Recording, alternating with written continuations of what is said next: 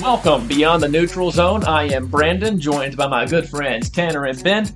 Today is Monday, February 26th. Today we are going to go over some of the college basketball games that went on this past weekend. One in particular Tanner may not want to talk about, but we will talk about it. And we're going to discuss some of the changes going on in the NFL, some other big news in the NFL as well. I don't think there's any news in college football that we need to discuss. And we're even going to get into a little bit of NASCAR. But before we get into all of that, I've got a question for you guys. Okay. If you could be on any game show or reality show that you've ever seen, which one do you think you would have the best chance at winning? Family Feud. Okay, so I've heard other people say Family Feud to this before. If you're going to win Family Feud, you need the rest of your family to be good at it too. Because it's going to be your family on Family Feud. I feel like we could do it. So I thought you were going to say which one do you most want to be on, and my answer was going to be Family Feud without question. I feel like that'd be so much fun. Okay. But which one do I have the best shot at winning? Yes. I'm going to go with Deal or No Deal. Okay. Why? That's 100% chance. Yeah, Deal or No Deal's just I feel like I'm fairly lucky and also fairly good with like statistics and numbers and stuff. So I feel like I would know what's a good price to be like, okay, I'm accepting that deal. There's only this many cases left. There's only this percentage of me having this case and they're offering this much. I'm going to take that much and just walk away. Okay. So interesting. Okay. So Tanner, are you sticking with Family Feud? Okay. Yeah. Okay. So fair answer on that. So but let's say you, as an individual, if you go somewhere, if you go on something, it's not a team. I am an individual. I know, but okay. So let's say a game show or reality show where you don't have your family with you. Which one do you think is the best one that you could win? Best chance to win. Minute to win it. Minute to win it. That one's like random. Question. It's not questions. It's like random skills things, right? Yeah, random skills things, and like you have a minute to do. Yeah, random challenges. Yeah, basically. random challenges. You don't know which one they're going to give you, right? It's just kind of random which one. Okay. I'm feeling good though. So you all went the game show route. I'm actually going to go the reality show route. And no, I'm not going to say The Bachelorette. Okay, no. But I am going to say this. I'm going to say Survivor. I think I could win Survivor. And you think you could win Survivor? And here's why. So the early rounds, I'm athletic enough that I think all those challenges and stuff that you can do to win immunity, I think that I would win almost all of those. I really feel confident in that. I could get immunity through the early rounds. And then when it gets to the later rounds, when it goes to audience voting, I think that I'm a likable enough person. I could, what's the word for it? I could charm. Don't talk sports with anybody. Yeah, I won't talk sports. Don't talk sports with I can I think I could charm the audience, so I would win the audience vote when it gets to that point at the end of the show. You know what I mean? So I think I could win the immunity challenges through most of the game. And then by the time it gets to the end, I think that I could charm the audience to win it. I would say that for me too, but I've played it twice with our cousin up in Connecticut, and I haven't won a single time. Not the actual show Survivor, but yeah. But it was like everybody knew you were a threat instantly, and then voted you off instantly. No, I made it to the top 3 every time, but I just didn't know. Like, it was in Connecticut, which is 12 hours away from where I live. You didn't know most. I didn't know most of the people. Yeah, but when you're on the actual show Survivor, nobody knows any of the people. So it's just about charming the audience. I did make it to the top 3 both. Yeah. But yeah, I think that I really do think I could win Survivor.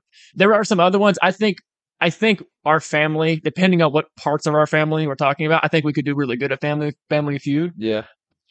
Here's my thing why I went with Deal or No Deal too. Also because most of the other game shows require like being able to spell. And I can't spell at all. You would be terrible at Wheel of Fortune. Yeah. Wheel of Fortune. The worst. People would be like, A, and I'd be like, I forgot what was said. I don't know. I don't know. Like, I would either forget that what had already been said and not know how to spell. Yeah, it would be bad. I would go to guess the puzzle and then get it right, but spell it wrong. Yes, the puzzle would literally be like the answer to the actual answer would be Wheel of Fortune. Like that's what would be on the screen. And Ben, the only thing that would be missing would be the O in Fortune or the U in Fortune. And Ben, it would just be a U. And Ben would be like, "Can I buy an E?" It's like, no. It's a U. Come on now. Yeah. It's not good. It's not. Yeah, it's pretty rough. It's a rough. I'm trying to think of some other off the wall ones that were kind of popular. Price is Right is a fun one, but I think that one's a lot of chances. What was the one that was like the three Okay. curtains and everything? Not The Price is Right, because I'm pretty sure Price is Right has. Yeah, they had like three curtains, and you had to choose a random one or something like that. It was Let's literally Make a Deal. maybe because they just chose random people from the audience or whatever. Yeah, I think that's And Let's Make a yeah. Deal. I think. All right, Tanner, what you got? Fear factor. Oh, that's How far do you think either one of us would go? Okay. I'm not getting no.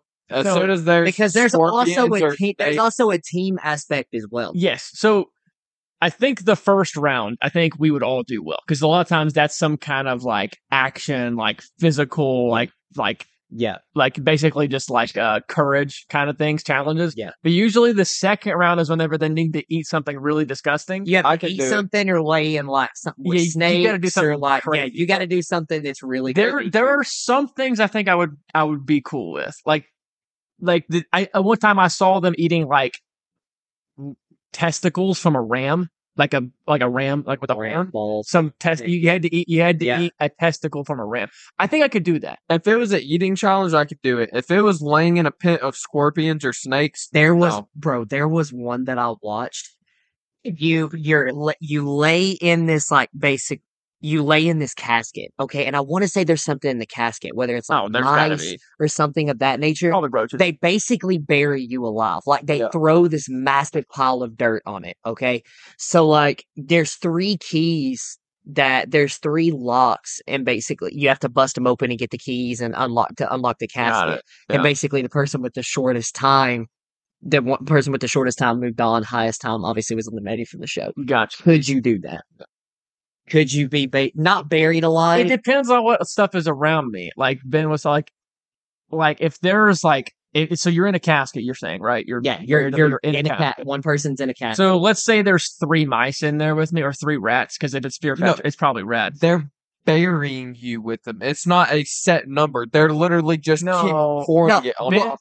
He's saying you're in a casket. No, so you're in it. So here's what happens. Yeah. So you get in the casket. They have you dug. Like Right. they lower you down and then they throw dirt on top of you to Right. where after the person gets the keys, they have to grab a shovel and dig enough dirt up to where they can open up the casket. Gotcha. So yeah, there's quite a bit of dirt on. Like there's quite a bit. Yeah. So that's actually fascinating. I wonder if there's somewhere that I could stream all the old Fear Factor. YouTube. All of the Fear Factor episodes are on YouTube. There's a very good portion that are on. I want to go do that, dude. That sounds fun. I got very, very bored one night. I didn't work and like binge watched a ton of them, bro. I would do that. That binge sounds watched fun. a ton of them. That sounds fun. They were good when Ludacris was over it, dude. It was so fast. I didn't even know Ludacris used to do that. So Even before Joe Rogan? Joe Rogan started, Ludacris done it after. Oh wow. And dude, it's actually fantastic. Huh. He does a fantastic job. Yeah, that sounds fun. I'm not gonna lie. Naked and Afraid. I couldn't do it, bro. I don't even want to walk around my own house naked, okay? Oh, you said naked, bro. Dang it, Brandon. It's naked. It's not naked. I said naked. You said naked. No, I did not say I swear. No. Go back and play it. I Brandon. said naked. Go back and play it. Yes, He said naked. I am well Dude, aware of it. 8:40. We're going back and listen. I swear you said naked. I did not say naked. Yes, you I said did. naked. Bro, 8:40. After this episode, I am well aware of how to say the word naked. all of the people that are listening, if there are any, they've already went back and heard you and are agreeing with me. No, Yes. I promise. 8:40. Okay, go ahead. I'm What were you gonna say? 8:40. But what I'm saying is there's no way. Walking around the wilderness with absolutely no coverage whatsoever, dude, there is no way. I don't even care if it's like a tropical place, especially if it's cold. Definitely can't do that. I don't like if you're okay. Be too afraid like ants would crawl up my butt or something like that. yeah. Bro. Like on average, on average in a year, we swallow like 1 or 2 spiders a year. Yes, I'm aware of this. I've heard that before too. I just call BS on you. You sleep with your mouth open. I guarantee you sleep with your mouth. I don't. I mean, even if that's true, I don't think spiders are willingly crawling into my mouth. You don't know that. You don't know what's willing to go in your mouth. But I'm just. Do you know how many folks just willingly fly into your eyeball for no reason? Well, it's because they're flying. They don't really know where they're going sometimes. They don't expect a human being's eyeball to meet them. Spiders would just be like, ooh, a cavern. Let's see what's in here. And then they're just being swallowed. I don't know. I don't buy that one bit. Just biting everything they possibly can on the way down. All right, let's move on. So we going to sports now? Yes, we're going to sports now. Okay. We're gonna go to some like just news topics first. We'll go to the NFL first. The NFL, dadgummit, I should have had it pulled up, increased their salary cap by a total, gosh, man, where was it at? The official salary cap, wow, my phone is not wanting to load anything. Official salary cap is now $255.4 million per team, which is a rise of $30.6 million per year. That is a massive jump.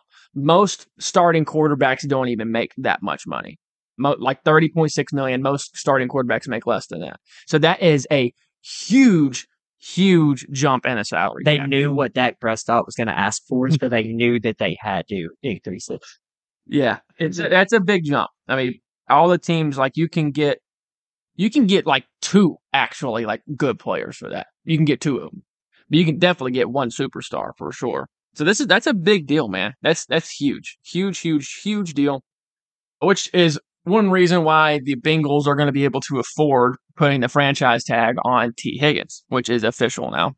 Sad, because I really wanted him to go to the Titans, but hey, whatever. The franchise tag, how much do you think a franchise tag is for a receiver this year, Ben? Isn't it like 27 mil or something like that? Oh, did you see this? I think it's like $22 million, which is crazy for a receiver. That's wild, dude. $22 million.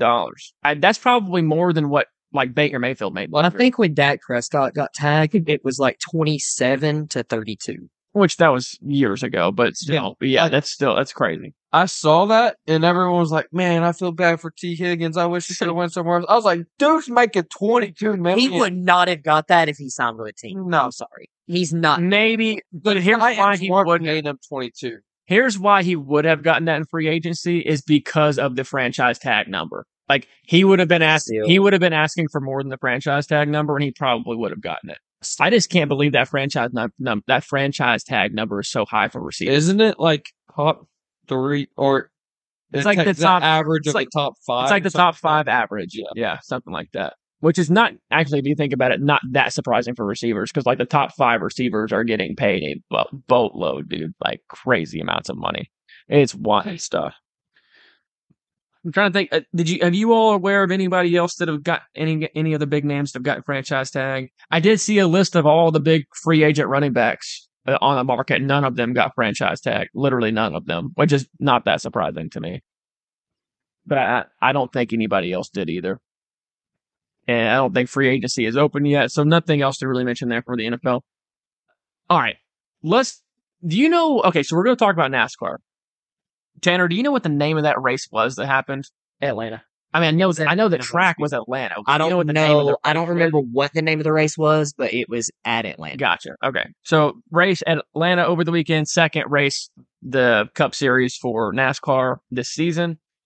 If you did not see the ending of this race, okay, we're going to talk about it, but you need to go look this up on YouTube. All right, just look up like NASCAR Atlanta 2024 finish. You've got to see like the final lap of this race. It's probably the most entertaining final lap of a race that I have ever seen. And I'm not like a crazy NASCAR fan, so it's not like I've seen tons and tons of hours of NASCAR. But as far as everything that I've ever seen, that was the most exciting lap I've ever seen. That was fantastic. So the best way I can explain this is and I say if, as if you haven't. We all know you have. If you've seen the movie Cars, the animated movie from Disney, you see the final scene where it's a 3-way tie at the end with Lightning McQueen sticking his tongue out. That's not the final. The end of the race. Oh, yeah. You said final scene. Did I say the final? The final of that race, the last lap, where it's a 3-way Piston tie. Cup. Say it right. The Piston Cup. You're correct. Sorry. By the way, he did what in this cup? Yeah. Anyway, Thank you so much for that, man. that three-way Thank you, tie bro. that you see in that race. What? I'm trying to think of the other characters' names. That it was Lightning McQueen, Lightning McQueen. Chick Chick Hicks, Hicks, and the what is- King. what's his name? He was supposed to be Richard Petty. Okay, yes, we get that, but the king, I forgot what his I name. think his name is literally the I'm pretty sure. I'm pretty sure We're just gonna call him the king. Anyway, I think it is the King. Like he had a name. No, I literally think his name was the king. I'm not playing. I really think his name No, was the king. Lightning calls him by name at some point. Pretty sure it was the In king. that movie. Anyway, we're not going to debate the cars. Okay, let's move on. Anyway, Hey, we could be like every other popular sports show and just start debating cars over here. You know, who's really the GOAT, Lightning McQueen or? that was actually a really funny clip when that guy called into the Stephen A. Smith radio show. That was that was actually really funny. And then Stephen A. actually had like a legitimate response to it. Like, I don't think I've ever seen you've it. never seen that? I don't think I've ever. It's like somebody called into his radio show and wanted to have a debate with him about who was really the GOAT. And like he was comparing Lightning McQueen to somebody. I don't even remember who he was talking Shoot, he was talking about the announcer, by Daryl Cartrip. I don't think it was Bill. He was comparing him to Daryl Cartrip. I don't Yep. I don't even think he was talking about a NASCAR driver. But Daryl Cartrip is the announcer in the yeah, Daryl Yeah. Waltrip is his actual name, Yeah. but Daryl Cartrip is his character in the movie. Well, Fantastic. yeah, it's fantastic. That's so fantastic. But I guarantee That's fantastic. nobody right? considers Daryl Waltrip the GOAT. Okay, that was not who he was talking about. he was saying as far as the cars go, like No, he was talking about Lightning McQueen compared to somebody that was real, and I don't even think it was NASCAR. I think he was comparing him to like Michael Jordan or something like that. And then that's what Stephen A. was talking about. He's like, "Are you seriously going to bring up a fictional movie character into the GOAT debate?" And then he started listing like facts about Lightning McQueen, like Stephen A. did, Yeah. where he was like, So he's like, fantastic. that's the part that I'm talking about. So you're right about the first part. I'm talking about the second part Okay. because he was like, yeah, I don't even think Lightning McQueen's the GOAT of the fictional picture series. that's exactly what Stephen A. said. He's like, he's not even the GOAT of his own fictional universe because Daryl Cartrip had this many championships. Doc Hudson had this many championships. Lightning McQueen only got one or two or whatever it was. Anyway, back to what I was saying about the actual This, bro. We were talking about NASCAR. Oh yeah, that's right. That scene was a three-way tie with those three characters. The final lap, the finish of this Atlanta race that we just saw, it looked just like that, dude. Like the two Middle car and everything. yes, the two outside cars basically tied. Like it looked like you actually look frame by frame at the slow motion cam. It looks like a tie. And the middle car was just like one frame behind them, like just barely. He just needs the tongue. Y'all want to hear something crazy? They just didn't have the blown tire. In NASCAR, that was the third closest finish in NASCAR history. That's crazy. That was the third. I guarantee you there's never been three cars that close. I guarantee you that Oh never no, happened. I can't. No, Yeah. But they said the time difference initially before they slowed it down and went back and looked at it was like 0.00 seconds between all three he of said them. 0.000. Yeah. He listed 3 zeros after the decimal point between the first three cars. That is crazy, dude. What a finish, dude. That's fun to watch, man. Anyway, NASCAR, they've had 2 weeks so far since the NFL ended, and they have killed it. 2 weeks in a row. NASCAR has killed it, bro. Like, that is good TV. That's great stuff. They've done a great job. They may be recovering their, whatever the word I'm looking for here is, like their entertainment value. They may be recovering it. They're doing better than baseball. That's for sure. Baseball did a pretty freaking good job last year, Ben. I just don't think you watched it. That pitch clock makes a big difference. oh, It 100%. makes a big difference. But anyway, Can't who say I was watched baseball. who actually won the race? Suarez? Yep. Was that who actually won the Yep. race? Kyle Busch got third. I don't even remember who got second. Who was that got second? I don't remember who it was. But anyway, it was, man, heck of a race. That was super fun. I didn't get to watch it live, man, because I didn't know it was on. But dude, I would have loved to watch that live. That would have been very exciting. Anything else you guys want to add to that? Next week, I feel like if there's ever a time to like get into, and I know this is probably going to sound crazy to some people, but like if there's ever a time to get into like motorsports, I guess you could say, like really now is the time, bro. No, you like F1 a lot, don't you? Oh, I love F1, bro. Yeah. I think, and look, this is my personal opinion, okay? And if you don't know NASCAR, like, you're not gonna know what I'm talking about, or maybe you do, okay? This is all and I'm gonna piss off a lot of old heads when I say this, and I know I'm going to, bro. I know, but still. This is thanks to stage racing, bro. Stage racing was one of the best things they ever brought to I completely agree. I 1000% believe that they should bring it to F1. I truly do. Yeah. It'll never happen, but the way Max Verstappen is dominating F1, right. they need to bring it to F1. And I truly believe I think that would help a lot. I agree. And I know I'm going to piss some old heads off saying that because they hate it.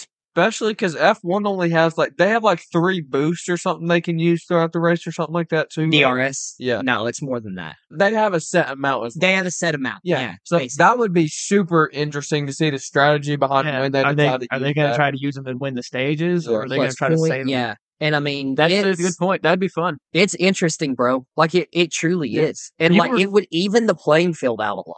Yeah, I think you're right. I think that'd be a lot of fun. What you were saying about the old heads not liking it, I think this is a good comparison.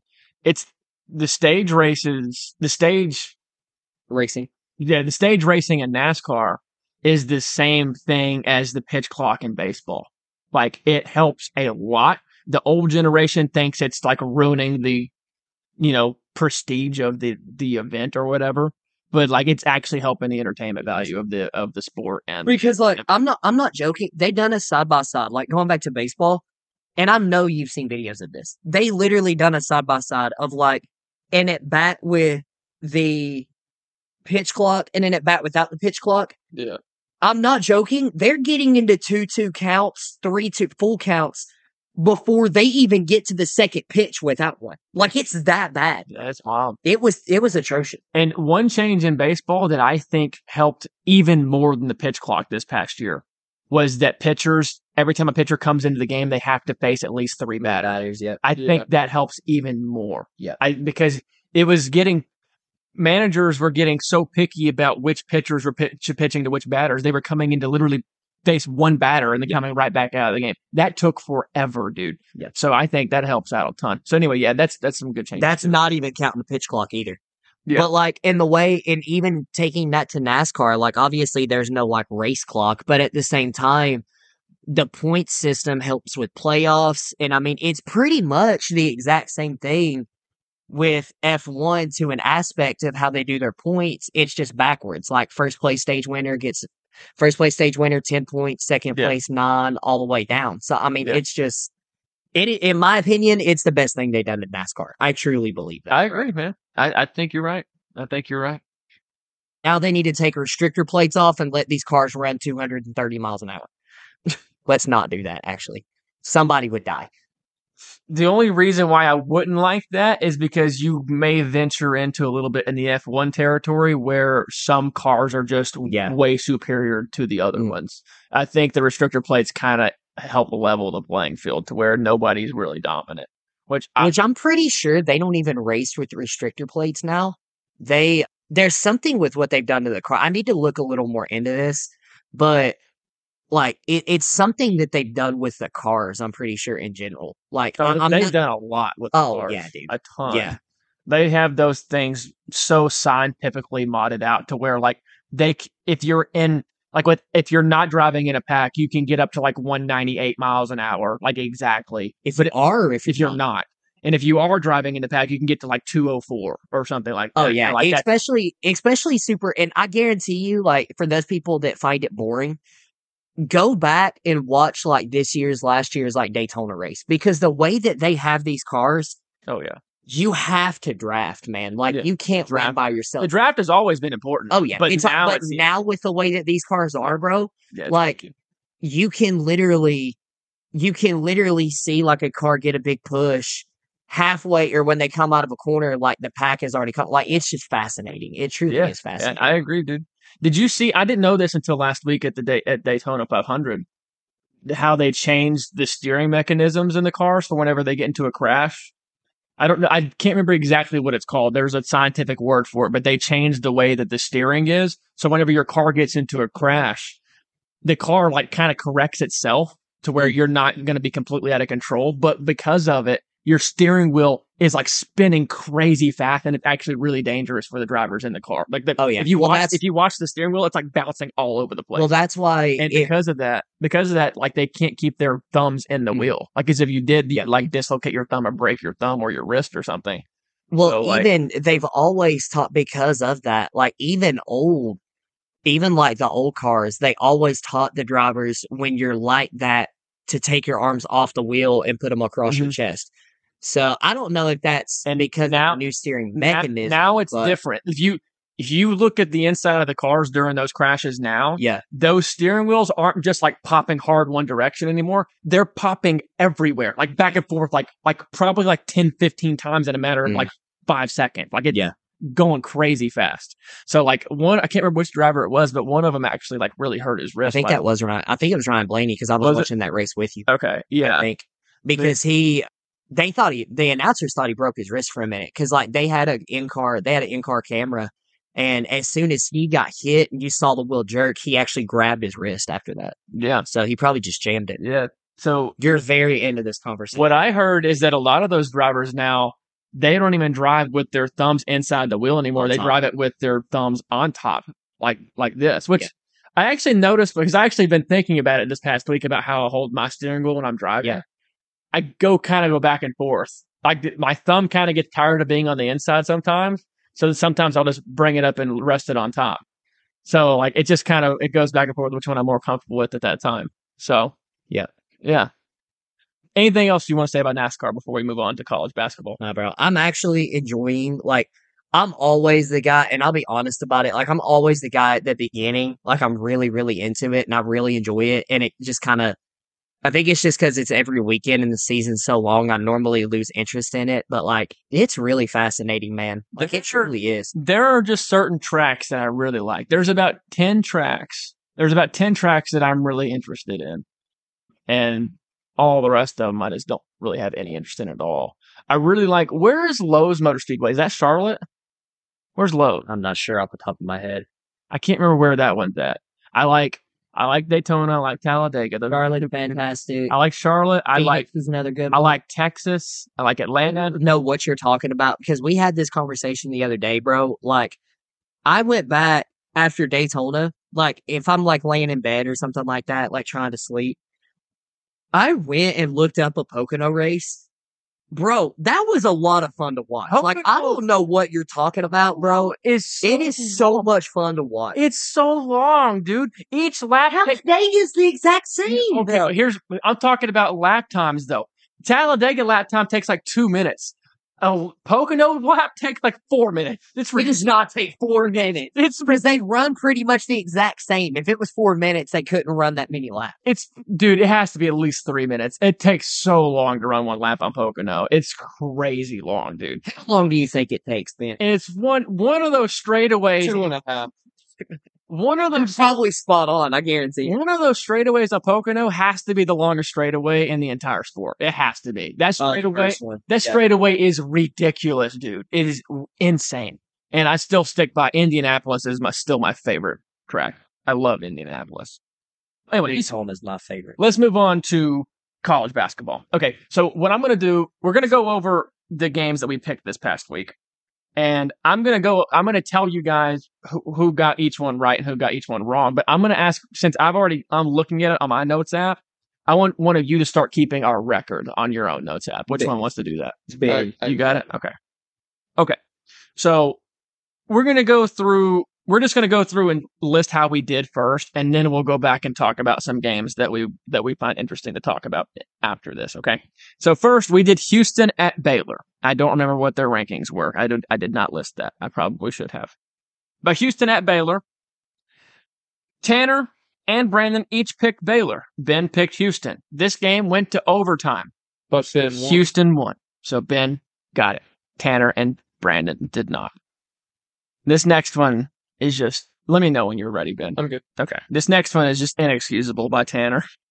Vanderbilt at Florida. Brandon and Ben took Florida. Tanner took Vanderbilt. I don't know what the score of this was, but it was bad. It was bad. I'm sorry. I had faith in the Commodores. Oh my goodness, man. Okay. Next, BYU at Kansas State. Tanner took BYU. Brandon and Ben took Kansas State. Kansas State got that dub. I'm letting y'all know. I'm pretty sure I only missed 2. So.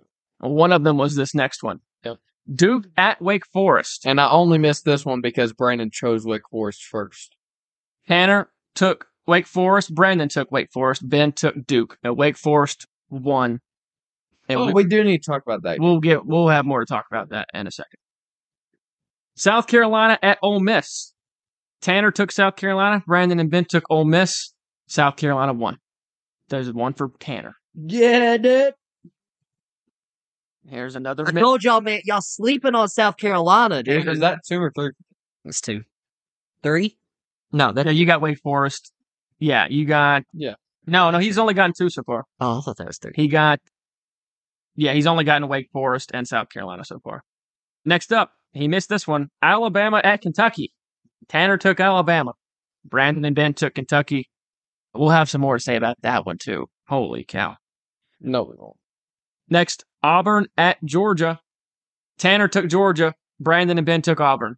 Auburn won. Man, Tanner, you had a rough week, bro. Had a rough one. I was feeling the upsets. And Don't worry, I missed this one. Texas at Kansas. Tanner and Ben took Kansas. Brandon took Texas. And that one was a pretty big blowout, too. I missed that bad. All right, so Ben, I'm assuming you've got the lead. What's the records for everybody? 6 for me, 5 for you. No, do the overall rec. What's the wins and losses here? 6 and 2. For you? Yeah. Okay. Which means you're 5 and 3, and Tanner is 3 and 5. Dang, bro. I'm coming back, bro. Dang, dude. So when I was thinking about going forward for the rest of the college basketball season, we'll just take all 3 of us. We'll pick 3 games to nominate for us to pick, and then we'll just do it that way. Oh, so, and the only requirements for you to do it, make it either a ranked team involved, or if both teams are unranked, just have some other sort of reason why you find that game fascinating. Okay, basically. West Virginia. But we'll do that. We'll do that on Wednesdays. Okay, so pick a ETSU game. Let's talk about some of the games that happened on Saturday. I'm gonna only look at top 25 stuff. Houston at Baylor, like we were talking. Did either one of you see this other than me? I was working. So Baylor comes back at the end of this game, gets fouled with like 2 seconds to go. Okay, they're down by 1. Guy makes the first free throw. He misses the second free throw. And then Houston gets an outlet pass to their point guard. He takes like 1 dribble past half court and takes like a sprinting forward jump shot at the buzzer, drains it. And then when they go back and look at the replay, it was still on his fingertip whenever the buzzer went off. So they had to wave it off and they go to overtime. And then Houston wins pretty easily in overtime. By the way, I personally think Houston is the best team in the country. Like I think they're the best team. That team just is really, really scary all the way around. They're really, really good. Vanderbilt at Florida. Florida won 77-64. So not quite as bad as I thought, but that's still pretty bad. Iowa State actually not really easily beat West Virginia. West Virginia is terrible, but Iowa State only won 71-64.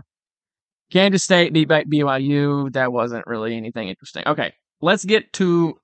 Actually, we're gonna save the court storming one until the end here, because we're gonna be talking about that one for a little bit, I think. Your South Carolina Gamecocks, Tanner, looked really good again against Ole Miss. They won by 72-59. I mean, maybe they're actually good. I don't know. We're gonna wipe that smile off your face, though. I've been on the bandwagon, bro, for how long? You like have. A month now? I'm picking them to lose first round in the NCAA tournament. I'm gonna mark it down, bro. I don't care. I don't even care. That's gonna be your Florida Atlantic, bro. They're making it to the Final Four, and I'm never gonna let you live it down. Okay. All right. Yeah, that would be tough for me to live down. I'm not gonna lie. I do have a question, really quick. Okay. I can't remember this. Did they have March Madness in 2012? I don't remember, Brandon. In 2012? Yeah. Yes, they did have. In 2020, did they have March Madness when COVID happened? They did not have March Madness in 2020. But thankfully, we were not recording a podcast that year. Because that would be really embarrassing. I'm not glad. Then what would you talk about for the month of March? Like, I mean, Nobody, the sports world didn't have anything to talk about for 4 months that year, Ben, until the football season rolled back around. That was terrible. That was a bad time to be a sports fan. Terrible. All right. Tanner has prolonged the inevitable discussion about this next game. Play golf. That's all. He's still trying to prolong the inevitable discussion of this next game. Number 13, Alabama at number 17, Kentucky. Now, This is stupid. you're going to hear the score, and you're going to be like, man, that was a blowout. But then your mindset about how much of a blowout it was is not even going to be accurate. It was so much worse than what the score indicates. The final score, and by the way, the high score of an NBA game this past that game, Just get to it, Brandon. listen to this. I don't even remember who it was, but the highest scoring team in the NBA Saturday night scored 116 points. 116. Just get to it, Brandon. Kentucky got 117 points. Alabama got 95. The highest pace college basketball game I have ever seen. Ever. That was ridiculous. Alabama shot 57% from the field and still lost by 22 points. That's insane, dude. That's crazy, crazy numbers. Wild, wild stuff. At one point, Kentucky, listen to this. Kentucky had 92 points, Ben, with 11 minutes to go in the game. They had 92 with 11 minutes to go. that's just insane. That's crazy, dude. Most teams don't even score 92 Yeah. in the game. Then 92 with 11 minutes to go. At one point, Alabama was shooting 58% and was down 32 points. While they were shooting 57%, they were down 32. That's Insane. crazy. Like, I don't think we're ever going to see a college basketball game with numbers. By the way, our last episode, we told everybody this was going to be a high scoring, crazy basketball game, but I think we undersold it big time. I mean, this was crazy stuff, dude. You pointed it out when you were texting us in the group chat, Tanner. Yeah. That Kentucky was making everything. That's true. Kentucky was making some wild plays. Did you see at the? I don't want to hear anything else, by the way, about everybody else hitting. Well, Alabama also hit all their shots as well. But did you see at the end of the first half? If you were talking about Kentucky making everything, if this had gone down, it would have been 100% true. Did you see the very last play of the first half? Whenever Kentucky got a dunk or whatever with like 2 seconds left, and Alabama tried to inbound it quickly, and Reed Shepherd kind of tipped it toward out of bounds in the corner, and he jumped out of bounds at the 3-point line and threw it over his shoulder at the buzzer, and the ball hit the top of the rim and then rolled out.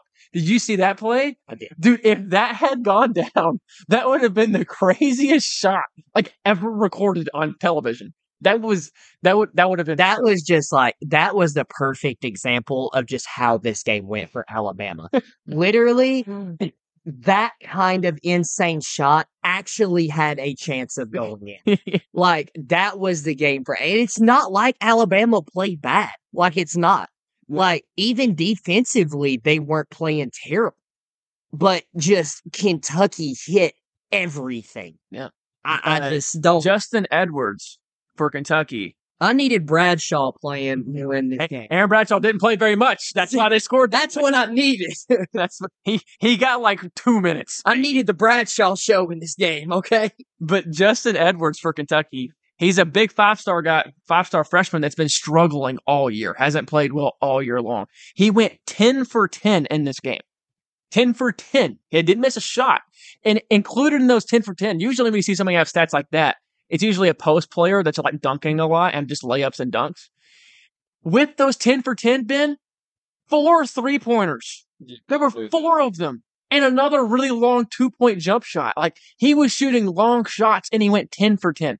That's crazy stuff, dude. Crazy, crazy stuff. I mean, dude, that's the most fun I've had watching a Kentucky game in a very, very long time. I'm sure it was. I mean, I was finishing up at work whenever the first half was on. I was finishing up at work, so I had to watch the first half on my phone. And I was trying to get stuff done in the office. And I couldn't get anything done because I couldn't take my eyes away from the screen. There was just so many things happening every 5 seconds. And my boss was trying to say stuff to me and ask me questions. And I wasn't answering. And she's like, Brandon, you're going to have to take your eyes out of that phone for a second. And I'm like, I can't. I was like, I'm just my eyes off this phone right now. Like, this is insane. What is going on? So what we're learning, and that was during the time that Kentucky wasn't even winning big. It was like 32-31. Like, it was just both teams making everything. I was like, I can't take my eyes off this right now. This is crazy. It was wild to watch. And then, did you guys see the post about like the scoreboard comparison between Kentucky and Alabama compared to the scoreboard comparison with North Carolina and Virginia? Yeah, No, I didn't see that. So like, so it was a post with both scoreboards side by side, and it said these were both from the same sport in the same day. And it was Kentucky, Alabama, 117-95, and North Carolina beating Virginia 54-45. So North Carolina and Virginia combined for 99 points. They combined for 99. Alabama scored 95. Combined for 200. And lost by 22. That's crazy stuff, dude. Like, what a crazy game. Like, I can't, like, I know I'm sounding upset about it, but, like, I can't really even be upset about it because, like, it's not like Alabama blew the game. Like, there wasn't one singular play I can go back to and been like, this could have been the difference maker in the game. that's Just probably the best I've seen a college basketball team shoot. And that may be the best I've ever seen a college basketball team shoot. Legitimately. Like, they just did not miss anything. I would be willing to bet like UMBC against Virginia in the NCAA tournament. They may have shot better than Kentucky did on that day, maybe. I don't know. But I mean, that's why college basketball is just so fun to watch in general. Just because, like, one team gets hot, it really doesn't matter what the other team does. If the other team is just hot, it's just, sorry, you ran into them on a bad day for you, good day for them. Yeah. Like, I will say this about Kentucky. You were talking about good day, bad day kind of thing. Every team this year, and this just goes true for Kentucky most years, but especially this year, every team that has tried to play Kentucky in that style, where up and down, fast-paced game, that's when Kentucky has looked amazing this year. You do not want to play Kentucky like that. And unfortunately for Alabama doesn't know how to play any other way. Like, that's the only way they know how to play. So, like, they didn't really have a choice. But other teams that do have a choice, those are the teams that have a good chance against Kentucky. Because if you can slow it down and play very physical, like the really tall 7-footer, Bradshaw. When you slow the really tall 7-footer that played really well against you guys, Big Z, Vladimir Vicic, or Zlatamir Vicic. He played out of his mind in that game, right, against you guys. Yeah, he can't play like that against really big physical teams, because if he plays against a really big man that just gets really muscly and physical with him, he can't handle it. But if he plays against a team like Alabama, who just wants to run up and down the court, he can play ball, bro. Did you see the behind the back bounce pass got to our dude that didn't finish the dunk? Yeah. That was a crazy pass. Anyway, so that's just an example of Kentucky. Like, if you play really physical, we can't play that guy. He has to sit on the bench. We've got other guys that can do okay, but we can't play like a super flashy big man like that because he's just not strong enough. By the way, did you notice watching him hit Zlatamir Vicic? And I think Ben will probably agree with me here. He looks like a child. Like, every time he makes a big play, he's just like smiling and like just skipping down the court and like looking to Coach Calipari for support and like for just, it's like, did you see what I just did? Did you just see what I just did? Oh my God. I made a play. He looks like a 7-year-old out there like celebrating a play he just made. Literally his first game back, dude went off in the minutes that he got. Yeah. But he was famous for the stupid water bottle thing of like letting his intrusive thought win, where he sprayed himself in the face. What Ben's talking about is mid timeout while they're like huddled. He's got a Gator, like one of those green Gatorade water bottles that you can squirt out. He's holding it with both his hands and he's literally just staring at the little nozzle on top, and he squeezes it and then just sprays water straight into his eyeball. That's the most like middle school thing I've ever. Yes, and then he just looks around and sees This was right in the middle of the game that he has become a superstar all of a sudden. And even in this game, he hit a 3-pointer in this game against Alabama. And he's like just skipping down the court, like just like he literally hop step like this down the court, like a little bitty kid. And also, he got fouled on an and one alley-oop in this game. And he was celebrating down the court. He didn't even know he got fouled. Like, he was so happy and celebrating. He didn't even know there was a foul called. Like, he's so funny to watch. You just sit there, watch him for a whole game. You're going to laugh like 10 times. I promise you.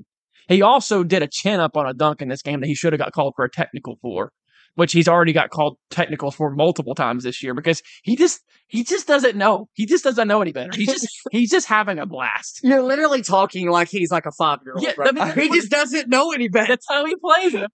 He literally is just slaying and having the absolute best time of his life. That's literally what he looked like. That's what I love for basketball. It is super fun to watch. It's fantastic, man. If you haven't gotten to see him play, man, tune into a Kentucky game whenever because a lot of Kentucky games he doesn't get to play because if the other team's really physical, we just can't play him. But against teams like Alabama, we can, and it's a lot of fun. Okay, so we pretty much covered all the Saturday games. I want to cover a Sunday game for one reason. Okay. Whoa. We skipped the biggest Saturday game. Oh, yeah. Okay. I'm going to save that for the end. Hold on. I want to talk about a college basketball game that happened on Sunday first. You could. Okay. So, number 15, Creighton, who earlier that week had destroyed number 1 UConn. Just obliterated them. Okay. They had to go to St. John's. St. John's has been struggling all year. Do either of you all know who coaches St. John's? No. Rick Pitino. Okay, that's right. Okay. So Rick Pitino is the coach of St. John's now. And everybody knows who Rick Pitino is, correct? Okay. Yeah. So Rick Pitino St. John's has been struggling. Earlier this week after they lost to, I forgot who they lost to. They lost to somebody. In the press conference, he proceeded to trash his entire team. He was calling people by name. He was saying our team is slow laterally, but he wasn't just saying like our team. He's like, so-and-so is slow laterally. So-and-so isn't physical. So-and-so is weak. So-and-so can't handle the pressure. So like he was literally naming players by name and he was like just basically trash talking every one of them. And he also said, this has been the most unpleasurable experience of my entire life. Is what that's what he's been, and he just trashed his whole team like that. Okay, that's what he did earlier this week. And then the very next day, so they asked him about it again, and he said, "I don't regret anything I said, and I don't think anything I said was wrong." So he literally just backed it up the next day. So Sunday at St. John's, they play in Madison Square Garden. That's where St. John's plays their home games. They had a whiteout. They were going to do a whiteout for playing against Creighton, who was number 15. So they did a whiteout. Rick Pitino's wife said that he should bring back the all-white suit because whenever he was the coach at Kentucky and the coach at Louisville, he would wear an all-white suit to some really big games sometimes. And it worked out for him really well. Anyway, but he said, I don't have an all-white suit right now. He's like, I don't have one tailored. And she was like, well, get one tailored. He's like, the game's in 2 days. He's like, I don't think I can do that.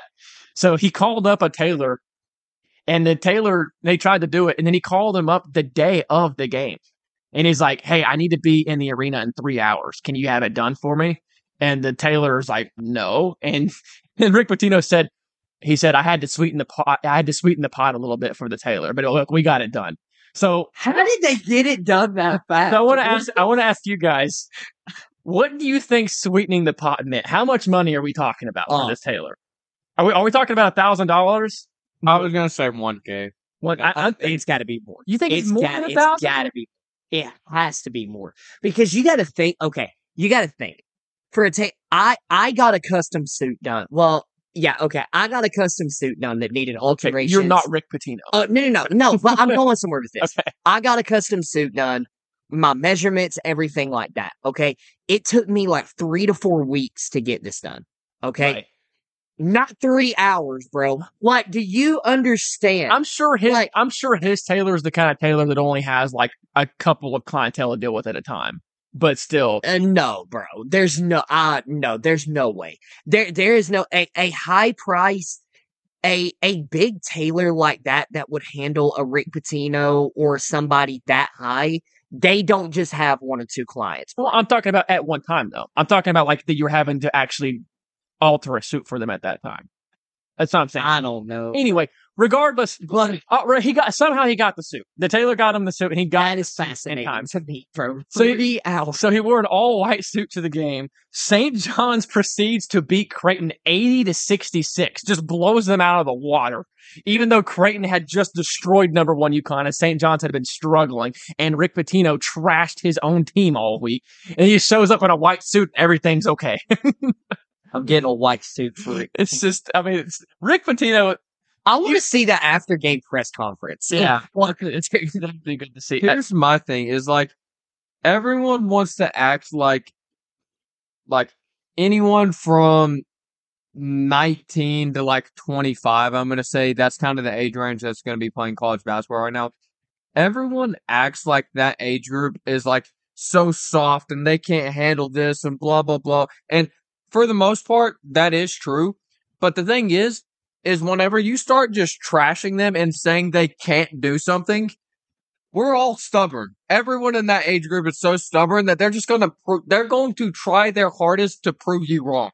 Whether you're 100% right or not, they're going to try their hardest to prove you wrong. I would say that's especially true for the people that have been playing sports their whole life. Yes. Yeah, So I can see that. Maybe it was a coaching tactic to be like, my team just sucks. I mean, honestly, this guy's slow. This guy can't dribble. I mean, there could be some coaching strategy behind that. I'm just...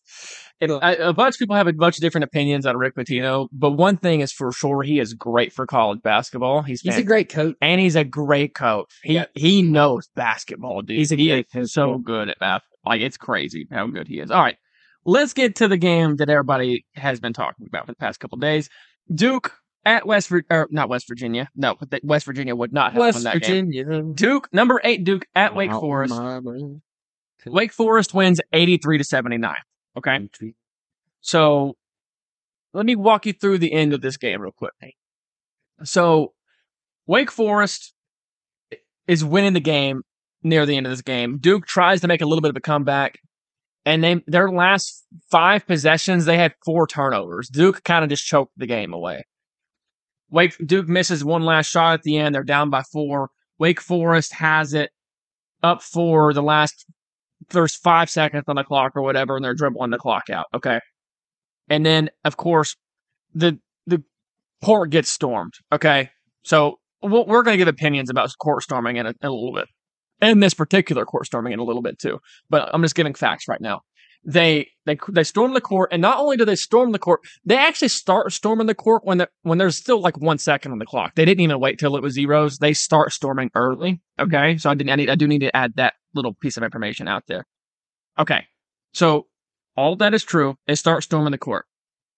All the Duke players, their whole Duke team, like nobody's on the court anymore except for one dude, Kyle Filipowski, and he looks like he has no interest in getting off the court. I don't know what he's doing. I don't know why he's still out there, but he clearly is not he's not intent on trying to get off the court early. Even though there's 4 seconds, they were down by 4, and Wake Forest is clearly dribbling the clock out. By the way, not only are they doing that, and Filipowski's not trying to get off the court, he's not anywhere even close to where the play was. He's not close to where the ball is. He's not close to where all the rest of the players were. He's like standing by himself on the other side of the court for some reason. I don't know what he's doing over there. It's super weird. Anyway, so fans start storming the court. He sees this, and he still doesn't try to hurry and get out of the way. He looks like he even slows his pace down even more. And then there's obviously students sprinting at him. And you could say he goes into a defensive position if you want. You can say that he initiated contact if you want, whatever. He raises his arms up. And if you wanted to argue with me and say it's a defensive position, fine. I'm not going to argue with you on that. But he does somewhat initiate the contact, and he's not trying to avoid it. He's not trying to get out of the way. He's not trying to do anything. They bump knees or something. It looked like he could have gotten injured. He wasn't injured at all, even though he tried to act like he really was injured because he wanted to play up the whole situation, of course. Anyway, but today it came out that he's not really injured at all. Okay, so he's fine. So we don't got to worry about that. Okay, so now that we got all the facts out of the way, Tanner, give me your just general opinions. Don't give me your general opinions on overall court storming. Give me your opinions about this one first. What do you think about this one? I think everybody's ripping Kyle when I I don't find him at fault on this whatsoever. I'm sorry, I just don't. Because even the things that you just said, okay, there was 4 seconds on the clock. He's on the other side of the court. Now you can debate what he's doing on the other side of the court. Okay, whatever. Okay.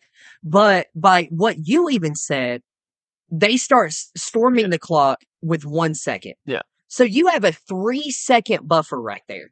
You can be running. Expecting, okay. Do something. Okay, for one, and here's my thing, okay?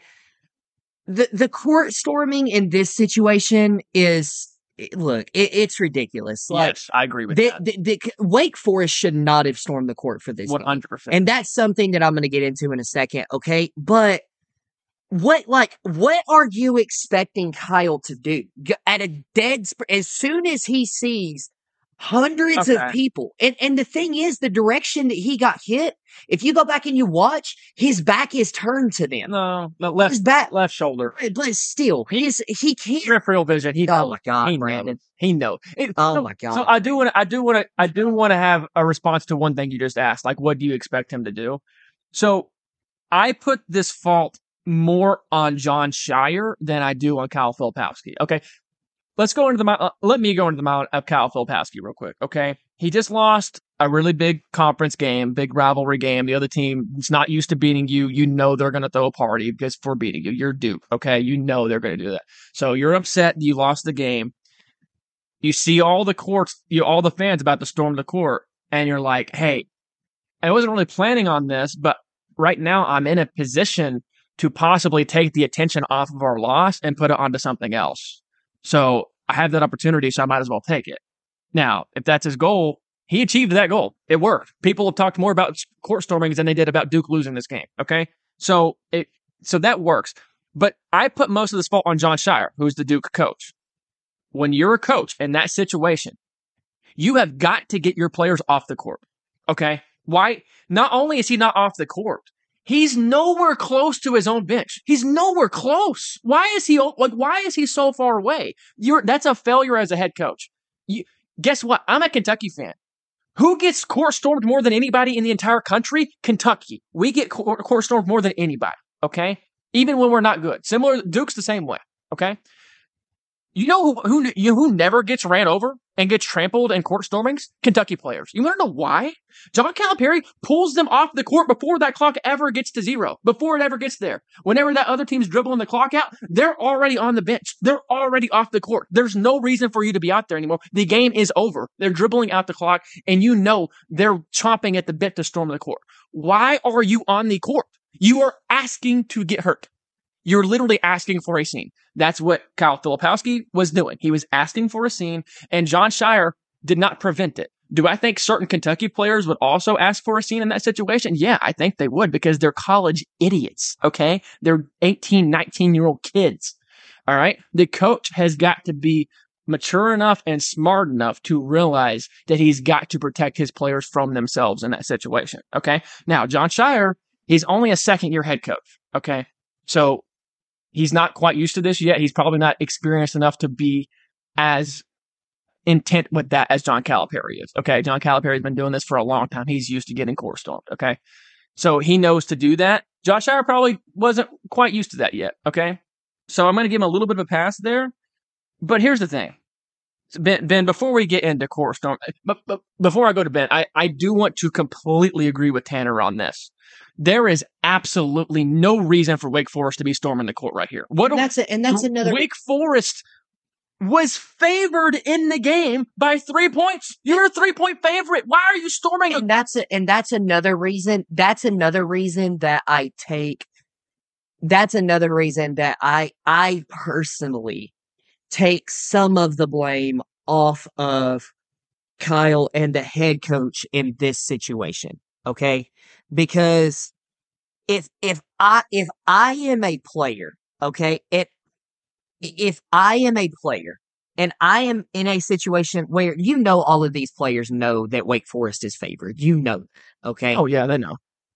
Are you really expecting a team that is favored to storm the court if they beat you? When you're Duke or Kentucky, every time you lose on the road, even in that case, I'm not if But you're right. I mean, it's ridiculous. it's ridiculous to storm the court. So that's why I'm not trashing. But I'm not trashing Kyle in this situation because I just literally he's turning. He's already got people in his face when he's turning and he's walking to the bench. Now you can make the argument he shouldn't be over there. You can make it that he wants to be quicker. You can make all of those arguments that he needs to. Okay, you can make all of those arguments. Okay, but I just there's no in that situation with the situation that he was in at that moment. Okay, taking out all the shoulda, coulda, wouldas.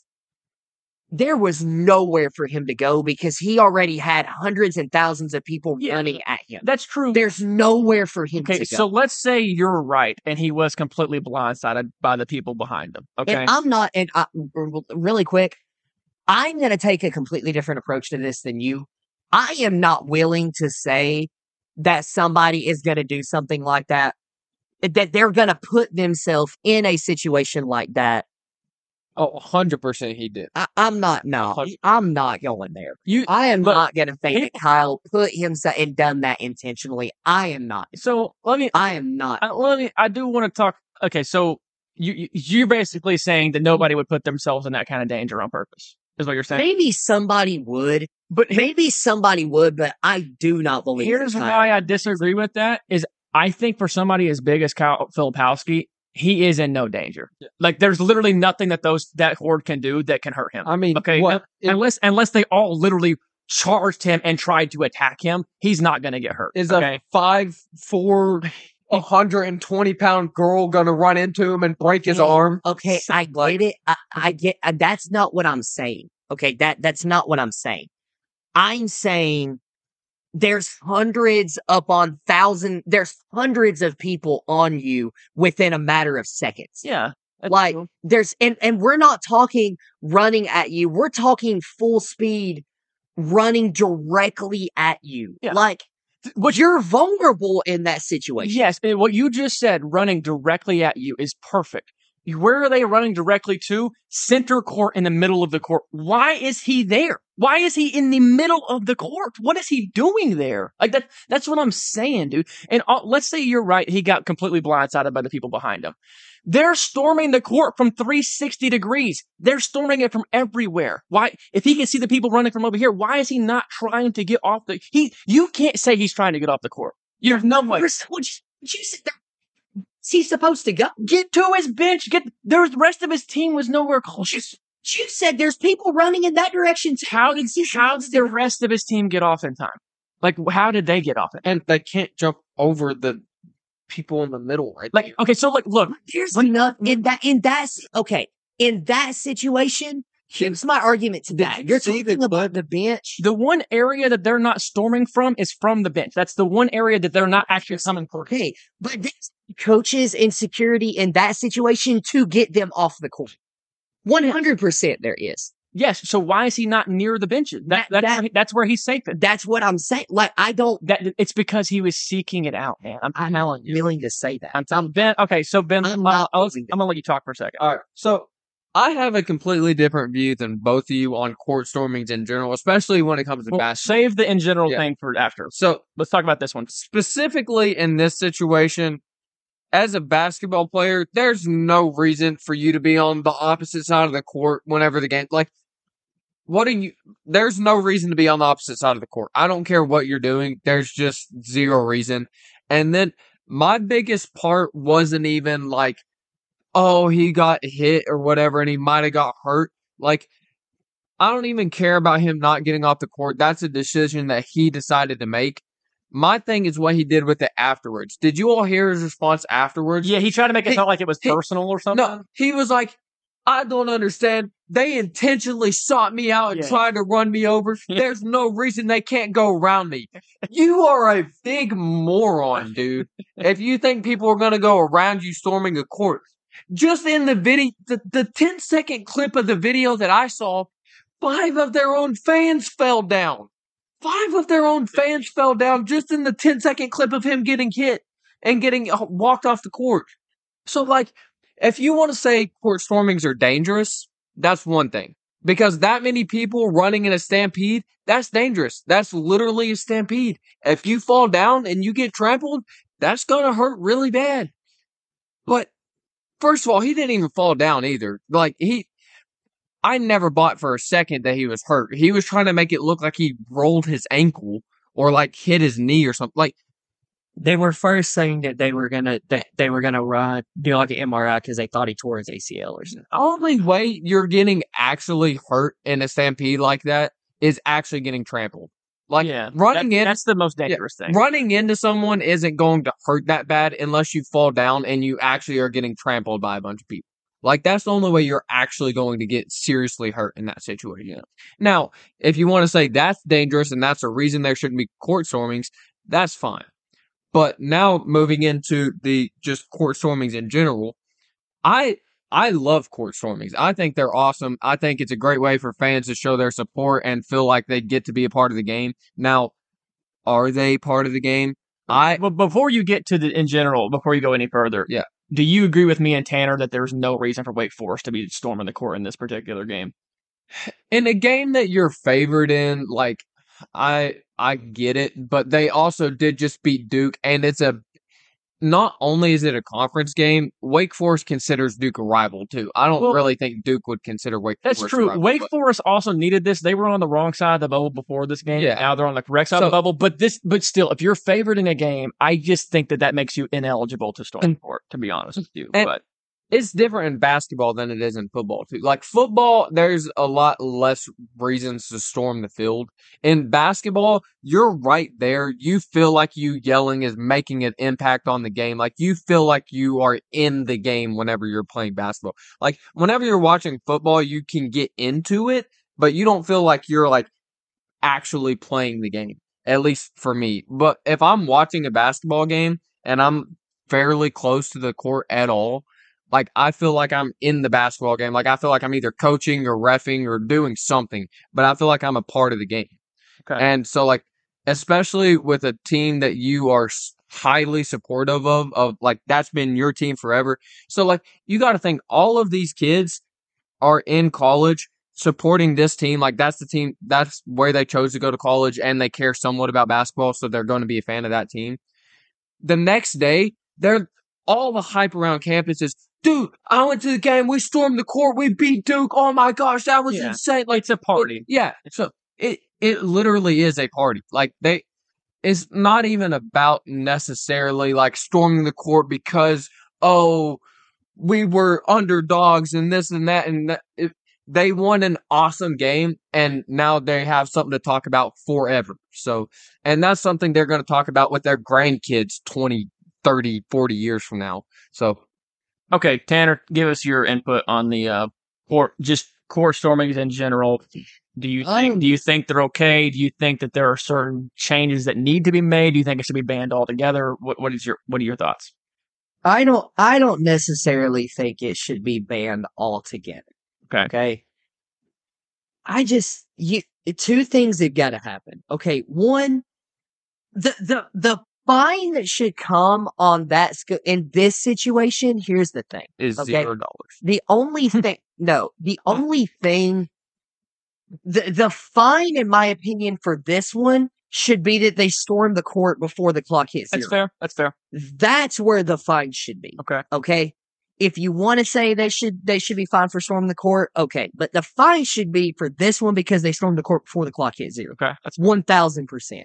And you need to make it a fine big enough where people take a step back or fan bases take a step back. Well, okay. A fan base is not going to care. A fan base is not. Okay. But you need to make it a big enough fine to where people that work for these teams start to take notice to make sure this doesn't happen again. Gotcha. Okay. There's got to be something done. Okay. The same thing that my dad told me when I was a kid. Okay. The fear of the punishment has to outweigh the joy of the crime. And that's what it needs to be a fine big enough. It's going to have to be a big 100%. Okay. So the only way they could do that is to threaten to expel every kid that storms the court. That's the only way. If that's what needs to happen, that's what needs to happen. Okay. You just can't. If Like, that's what needs to happen, that's So what needs there, to let me give you. there's no point in But- watching college basketball anymore. If they I'm not saying no. I'm not saying all court stormings. I'm saying in a situation like you need to make sure if you're going to storm the court. In my opinion, you have to give the players time to get off the court. That has to be a must. The player safety in this case has to come first. 100% it has to come So first. you're saying a buzzer beater at the end of the game, there's all the fans are just supposed to jump up and down and just wait for the give them time to get off the court. Never happened. Give them time to get off the court. In a situation like this Wake Forest one, I think that's very possible, like you're saying. So, but let's go back to that LSU Kentucky game that they won on a crazy ricochet buzzer beater. There's no way you could hold those fans back in that moment. Hypothetically, what you're saying sounds good. And it sounds like it should be able to work. I'm talking like realistically, that is never going to work. There is nothing you can threaten other than expelling every student that runs onto the court. Like that's the only thing you could possibly threaten. And if that happens, you're ruining college. I get it. But player safety has got to come first. Yes, I agree. Player safety has got to come first. They don't care. Look, they hold their own safety accountable too. Okay, then what do you? Okay, then in the LSU Kentucky situation, what do you expect them to do in that? So no one got hurt. Look, that's what I'm saying. But Kentucky lost on a buzzer beater, which means that none of their players had time to get off before it happened. But somehow they're still all miraculously fine and got out of the way before they got there because they weren't seeking out contact. They wanted to get the heck out of there. Okay, that's what they wanted to do. But let me go back to what you were just saying. Really quick, hang on, and let me. I want to say one thing really quick. Okay, I get what you're saying. Okay, but I completely disagree with you guys on the fact of certain people are not going to hunt down certain players. Okay. We see it. I mean, we see it, which it's different in football versus basketball, but there was literally a video that got released of a Notre Dame fan vlogging himself running, trying to find Caleb Williams, trying to start an altercation. Now, that's one thing. For football, Caleb Williams has a long way to go to get out. And I get it, okay? But even if you have a certain... Palski wanted to get out of there, he would have been almost in the tunnel by the time the fans were storming the court. They stormed the court. I disagree with you on that. He could have went to the tunnel with 3 seconds to go on the clock. You can say, like, if it looked like there was one fan that, like, ran out of bounds to go hit him before he ran to the middle of the court, I would be like, okay, yeah, that guy was trying to seek him out. He was standing in the middle of the court, and it was the whole swarm. It wasn't like a group swerved out of the way to hit. Tanner was talking about hypotheticals. Okay, so I understand what you're saying. Like I'm sorry, you're never. Yeah, you're going to have fans, and even in that situation, Brandon. I would not have put it past somebody to literally see Kyle standing right there and somebody running in his direction to talk trash or say something to him. 100%. It's feasible. Okay? That's feasible. So what I'm saying, though, is even if what you're saying is true, people are seeking him out, either vlogging and want to talk trash, or if they actually want to go push him or something physical. Regardless what any fans want to do in that situation, Kyle Filipowski has the ability to avoid all of it if he wanted to. He could have been out of there already. He literally could have avoided every single one of those fans. He could have avoided all of them. The rest of his team did. The rest of his team avoided all of them because they got to their bench as fast as possible. That was the safest place for them to be, was at their bench, and that's where they were all at.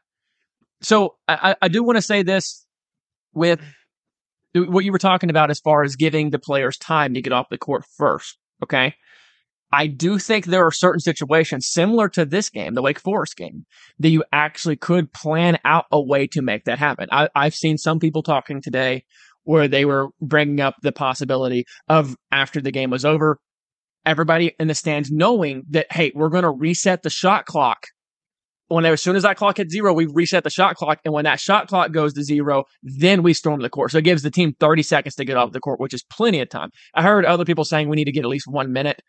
I feel like that's a bit much, but okay, whatever. It was 20 seconds. So even 20 seconds. Let's just say they reset the shot clock, because that's one of the easiest things you could possibly do. And just let the shot clock count down. And then that's when everybody storms the court.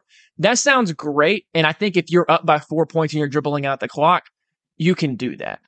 But in the case of LSU Kentucky earlier in the week, You cannot do that. They won on a crazy ricochet buzzer beater. Everybody, they didn't even know they were going to win the game. And then all of a sudden, we just won on a buzzer. Everybody instantly just jumps out of their seats and goes nuts. There's no way you can plan for that one. You can't prevent the Wake Forest one. I agree. You could prevent and give time. You could give like a 30-second buffer. The LSU one, there's nothing you could possibly do to prevent that one. There's nothing you can do. That in my opinion, and I know you guys are not going to agree with this, okay?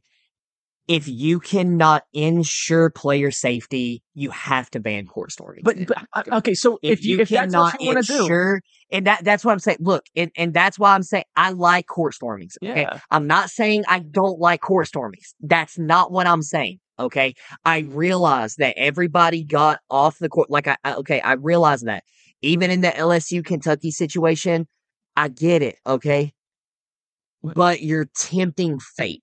Okay, I'm sorry. You're tempting nothing fate. you just said is wrong. Okay, It's wrong. if you cannot ensure player safety, that's got to come first. Yeah, I mean, you have to make sure they can get off the court. If you cannot ensure that, you've got to ban.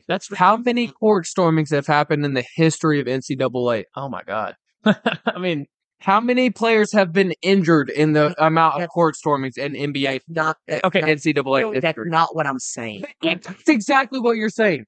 You're saying Tanner's saying you're tempting fate. He's like he's saying that it's going to happen eventually, or you just use a slight brain cell and get the heck off the court. Ben, I agree with you, Ben, but Tanner his reasoning is reasonable. Okay? No, it's not, because if he got hurt, that's 100% on him. Yeah, I agree with you too. It's not Wake Forest. But here's what I agree with you too. What I'm saying is, wait, hang on. Let me respond to that. Hang on. If you get hurt doing something stupid, that's your fault. Okay, so I have a question. In the Kentucky LSU situation right there, okay, on a last-second shot, everybody storms the court from all directions. You can't get off the court. Somebody runs into you, trips you, hits you, concussion, torn ACL. What are you saying right there? Because they were trying to get off the court. You just have hundreds of people running towards you. You get knocked down. Concussion, torn. So that sucks. That's all you're going to say. It's unfortunate. I mean, you can't get out of the way. So that's Tanner, crazy, Ben. Tanner, everything you just said is reasonable, and I understand it. But the LSU one is a perfect example. Exactly. Even if you did ban it, how do you prevent that? Even if it's banned, even if it's completely illegal, that still would have happened in LSU. If a crazy buzzer beater like that is going, I don't care if it's banned or not, it's going to happen every time. That is a reasonable court storming. The LSU one was a reasonable one. The exact scenario that you just used just completely dislodged your entire argument, because you're literally saying, like, what happens if it's immediate and you don't have time to get off the court? That was immediate. Kentucky still got off the court. No one was even close to getting injured. By the way, nobody even talked about that court storming. Yeah. Nobody even talked about it. It was not close to anyone getting hurt, because Kentucky realized, we lost the game. We should probably get off the court, because we know there's about to be court storming, because guess what? We're Kentucky. Everyone wants to beat us. Duke should have the same way. They're Duke. Everyone wants to beat Duke. Guess what? If you lose, get off the court. Like, there's no reason for you to be on the court. Okay, so I think we all kind of understand where our opinions are on this, but I do want to make one point about what I wish court stormings were like. My biggest issue with court storming, my biggest problem with it, and this only seemed to start happening like 5, 6, 7 years ago, somewhere around that time, but they happen way too often now. I don't understand what changed a few years ago, but things like this Wake Forest game 10 years ago, that kind of game was not a court storming. Fans were smarter. Let's be 100% honest. That's true. But I think one big part of it as well is probably social media. Yeah. People running out there with their phones and getting video of it. I think that might have something to do with it as well. But regardless, it's happening too often now. Now, I'll go back to the LSU one again. That one is reasonable, okay? Like, I understand how that one happens, and I don't fault LSU for that at all, okay? And they got fined $100,000 for that, and I bet LSU doesn't even care, okay? Because it was a reasonable court storming. It was crazy. It was exciting. I mean, I think that was a very acceptable one, to be honest with you. The Wake Forest one is a perfect example because we've seen a lot of those this year. A lot of games just like that got court stormed just like that, where it was either you were already favored or it was basically a pick 'em. Why are you storming the court? Hey, guess what? Especially this year, top 10 teams losing on the road, it's not a very big deal anymore, boys and girls. It happens every week now. There's about 2 games every week where a road top 10 team loses. Okay. It's not that big of a deal. Why are you storming the court every single time? Everybody's just looking. It honestly comes down to social. Everybody's looking for their 10 seconds. Yes, you're right. Literally. I am under the opinion that court storming in college basketball, there should be a max. If you're talking about every level of college basketball, like all the Division I schools, even if you want to go to schools like that are in the smaller conferences, like the SoCon, like the ETSU level schools, or if you want to go even smaller than that, like Northern Kentucky or, Florida Atlantic, like you want to go to those size schools all the way up to the biggest schools like Duke and Kentucky, North Carolina, Kansas, all from the bottom all the way to the top, the entire season. I think there should be maybe a max of like 10 court stormings. And there's like 300 something basketball teams, okay? Over the course of the entire season, I think that we should never have more than like 10 court stormings. And when they are court stormings, it should be something like you're not just upsetting a team, but like you're like a 12 or more point underdog. Like you need to be a big underdog. Or you need to be breaking a very long streak where you had lost to that team like the last 15 times you played against them or something like that. It needs to be something big like that for you to be storming the court. That's just never gonna. Anything else is that's the way it used to be though. People that only used to storm the court for those kind of wins, and now so it happens too much. Everybody wants their 10 seconds of fun. That's literally. I agree. You're right.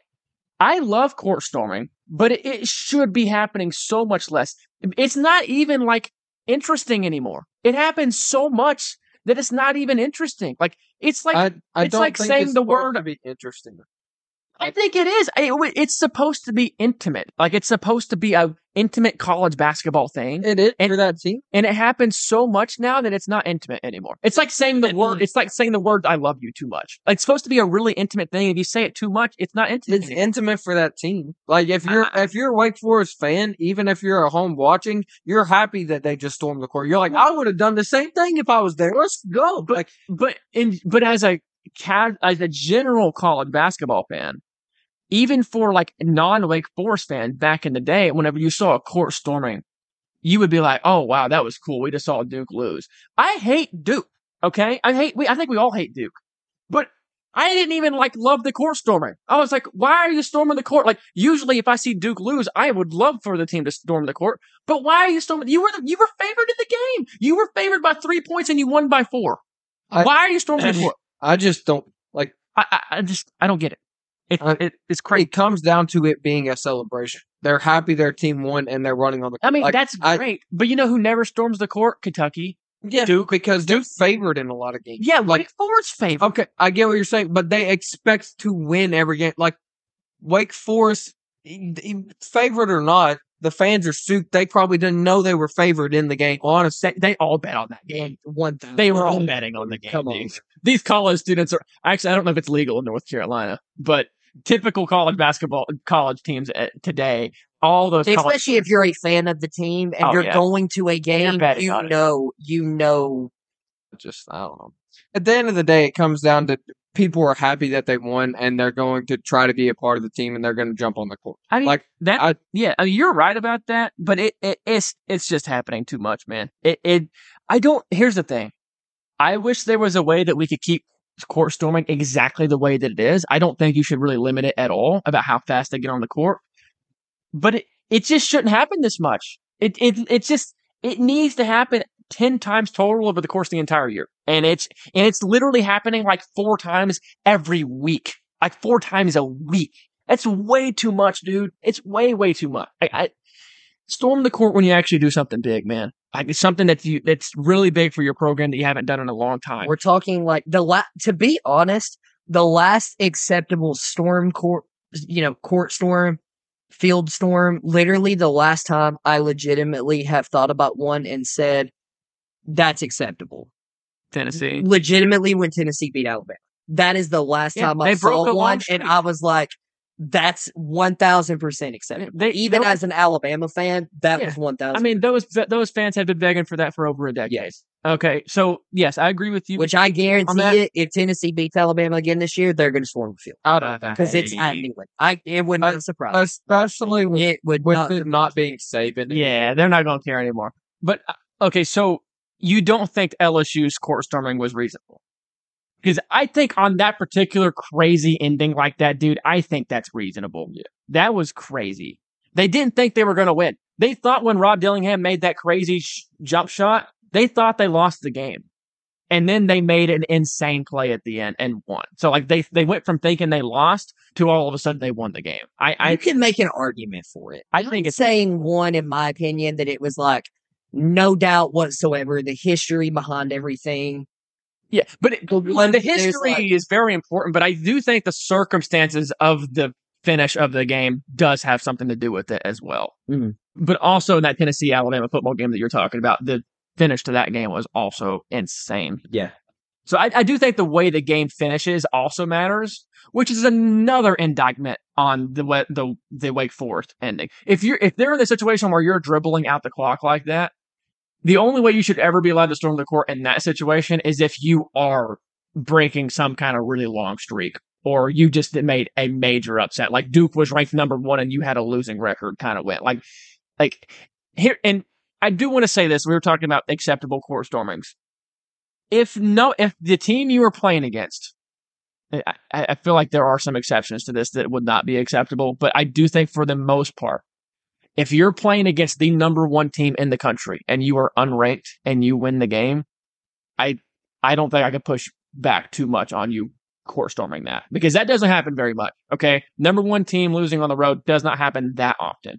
By the way, do we know if Creighton stormed the court last week when they destroyed UConn? I don't know. I don't recall. If they did, it wasn't a big deal, but they were also ranked, so that may not be okay with me. But if you're unranked and you beat the number 1 team in the country, I don't think I'm going to push you back too much on that, unless you're somebody like Kentucky or Duke and you just happen to have a down year. Kentucky and Duke should never storm the court, period. Okay, if you're one of those blue blood teams that we just listed last episode, you're not allowed to storm the court ever, period. You can't do it. Okay? Unless you win the national championship. Well, that's not a home game.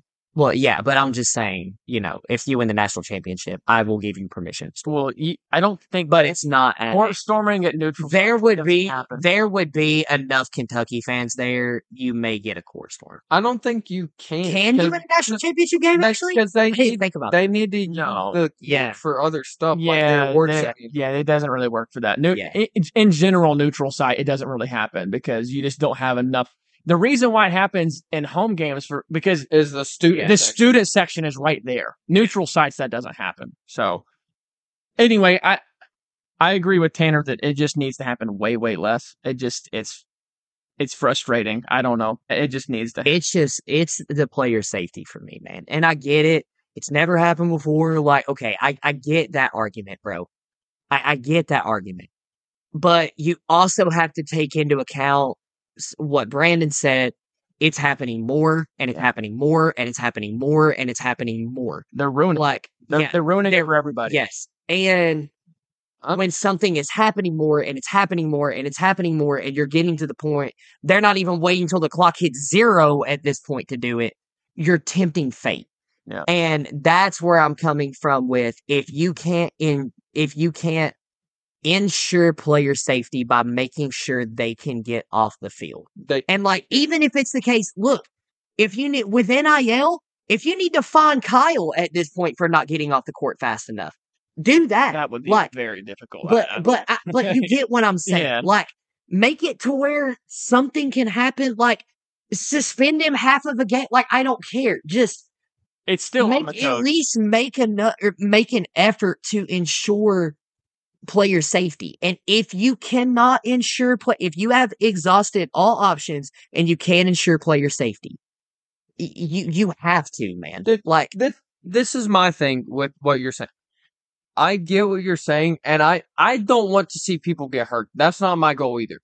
If if people got hurt more from court stormings, I would 100% agree with you. Be like, okay, I love them. We got to ban them. How many people? Let me ask you this. Hold on. Let me make my point.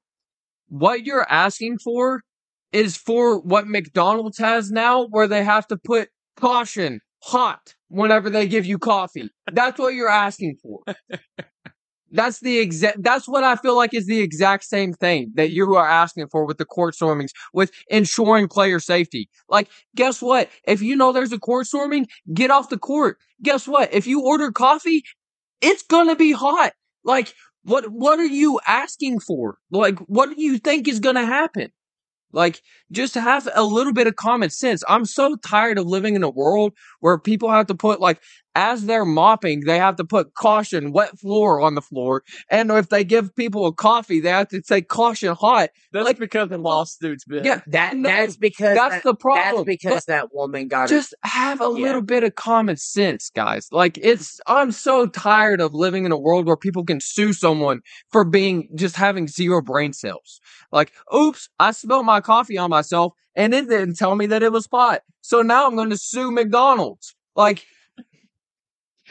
I get what you're saying. Let me ask you this. How many injuries would you have to see happen before you took a step back and it's like, okay, something needs to be done? it would have to be quite a few. And I'm being honest. It would have to be here. Okay. And by quite a few, it would have to be at least double digits.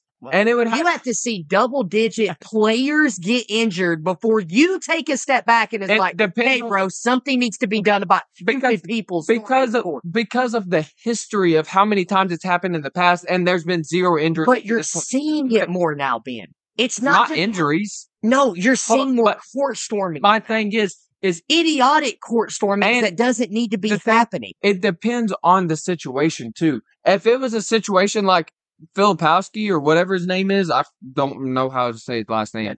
But look, if it was a situation like that, I don't care how many players get hurt, and I know that sounds insensitive. That is 100% on him and on his coach. He just literally is walking in the middle of the floor, and you said his back was turned. He saw them. He saw people storming this way, and it was not even a 360 because it was literally just both ends where the goals were. He had enough time to get out of the way, and he, like Brandon said, intentionally slowed down, it almost looked like, to get in the way, and then wanted to complain that they didn't go around him. How about you have some common sense and sprint to the sideline to get out of the way of them? Or, like, yeah, and this is where I'm going to comes down to common sense. When you're getting to a situation, okay? When you're getting to a situation, and look, y'all aren't going to agree with this. I'm sorry, I don't care. When it gets to a point where you are having to ask players, I need you to sprint off the court. He didn't have to sprint. You literally just said he could have sprinted off because of the situation that he put himself in. I mean, even if he's in that position, he doesn't even have to jog. He just has to walk with some sort of urgency, and he could have been out of there. He had no intention on getting out of the way. That's. I mean, dude, I just, if you go back and watch it again, dude, you may not completely agree with us after watching it again, but there's just no way you can make an argument. I'm still not. I work at a sports bar. That's all I saw on Saturday night. There's no way you can say he was trying to get out. Another thing that people are wanting to bring up with the whole, this guy got hurt, and Caitlin Clark got hurt on an injury too from a stork corming. Exactly the same. Literally, the stork corming had already happened before Caitlin Clark got hurt. I'm pretty sure it was a reporter or something that was running on the court afterwards. He was a fan. Okay, well, anyways, she was way late. The group was already in the middle of the court, and then the fan was coming on the court. So if you want to talk about time or whatever, Caitlin Clark was literally looking this way and then turned around, and the fan is running in a straight line. The fan never moved out of the way to go hit Caitlin. She was literally just running in the straight line, and Caitlin Clark just wasn't looking, and then just ran into him. And guess what? She was still fine. Because, yes, there was a collision, but it wasn't like she didn't get trampled. And she was still fine. She got hit. She's fine. I was about to bring that up, too. Yeah. You were talking about how many injuries do we need to see. I was going to say, I have literally only ever even heard of 2 possible injuries ever in these kind of situations, and it was Kyle Filipowski and Caitlin Clark, and both of them were fake injuries. Neither of them were actually injured. So they were just trying to create controversy. So like I do I think it's possible somebody could get seriously injured someday, especially with the rate that these things are happening? Yeah, I agree with Tanner that the rate that they are happening now, it's making it more likely for an injury to actually happen. But I look, the injury thing isn't what annoys me. Like I agree with Ben. We've seen it so many years, so many decades, and it's never been an issue ever with somebody actually getting hurt. It just shouldn't be happening this much, man. That's my entire thing. Like, yeah. I'm not saying I don't like court storms. That's not what I'm saying. I am look, they're good for the sport. I like fans. Huge for the sport. I love fans being able to get involved and celebrate. Like, I love that. Like, I do. But they're happening so often now over ridiculous games that doesn't need to happen.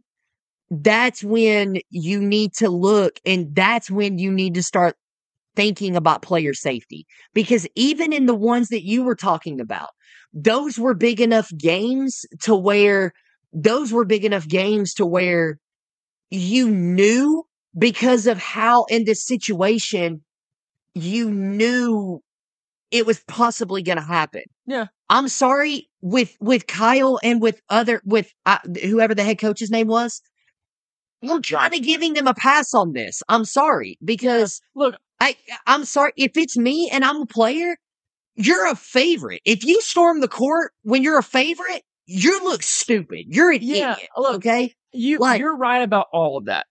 Can I see John Shire not anticipating a court storming in that particular game? Yeah, I could see how that would be the case for him. So if you want to give the coach a little pass for that, I understand that. And even the player, Filipowski, I still don't know why he's over there. Let's just say he was just lollygagging. He was just in his own brain, wasn't paying attention.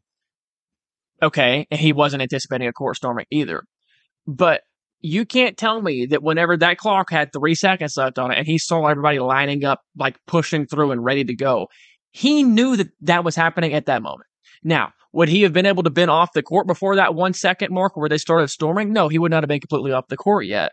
But he could have been within a few steps of his bench by that time, for sure. He could have. Look, I agree with you over and over and over again. The Wake Forest storming the court is ridiculous. And Duke is reasonable for them not to anticipate that. I agree with all of that. But you cannot say that Filipowski was trying to get off that court. Okay, there's just no argument for that. But even if he was caught off guard, even if he was, which I don't think he was, but let's say he was, he could have avoided actual contact with the actual horde of fans there. He could have got to his bench.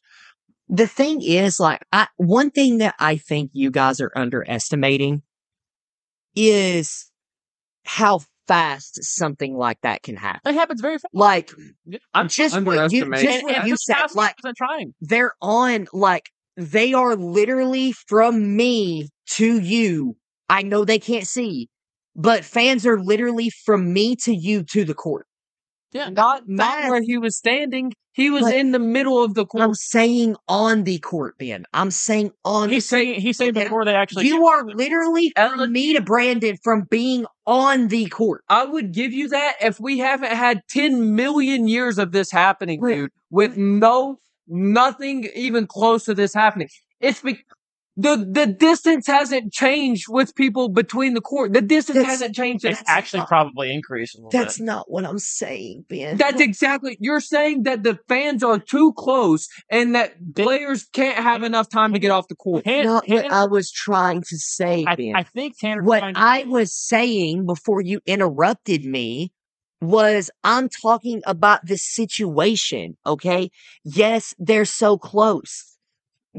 Look, keep your pants on and let me finish. I'm saying they're so close, bro. So you have hundreds and thousands of people that can be on you in that situation. I get it. It's happened thousands of times. Okay. I get it. Okay. But I'm saying you're playing with fire in an aspect because it's happening more and more for stupid games that should not even be. Even the Illinois Penn State, you can make an argument that didn't deserve to be a court storm. Okay, that one Like, did. I'm saying you can make They an were argument. down by 12 with 40 seconds. Okay, left. okay, you can make an argument. But what I'm saying is this situation of how fast hundreds of people can be on you within a split second. So you're talking about every single possible court storming ever. Okay. Because literally, let everybody. you're literally saying the same thing and then saying you're not saying this. You're talking about the situation of people, possibly 100 people being on you in a split second. Literally, that's every single court storming. And if you're just talking about specifically with this one for Duke, you have even less of an argument because he's not even standing on the baseline, which is where most of the people are when court storming happening, because most of the time they're underneath the basket on a last second shot. But he's standing in the middle of the court, so he has even more time to get away because he's not underneath one of the baskets from where the court stormings are happening. I get, look, I'm saying it's happening more and more and more for stupid situations. Like, I'm sorry, I completely disagree with you. I do not believe that you need to have 10 dudes tear their ACL or 10 dudes miss games because of concussion and throw your hands up and be like, well, like, no, you don't. No, you don't. If you see a problem, if you see a problem, okay, you address the problem. Okay, like, if you see a plane sitting on the tarmac with one engine missing and one tire missing, like, do you let that plane take off and then be like, oh, hell, I don't know how. Okay.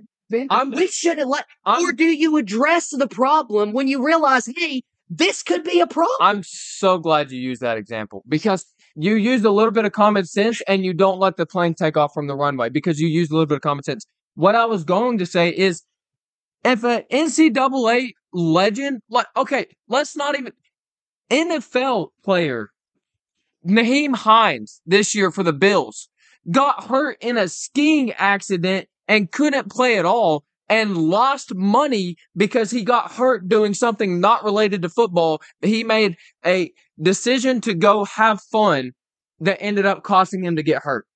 And he lost a bunch of money. Filipowski made a decision to stay on the court and risk getting hurt. That is his decision. So, yes, that is his fault. And it's my thing with Naheem Hines.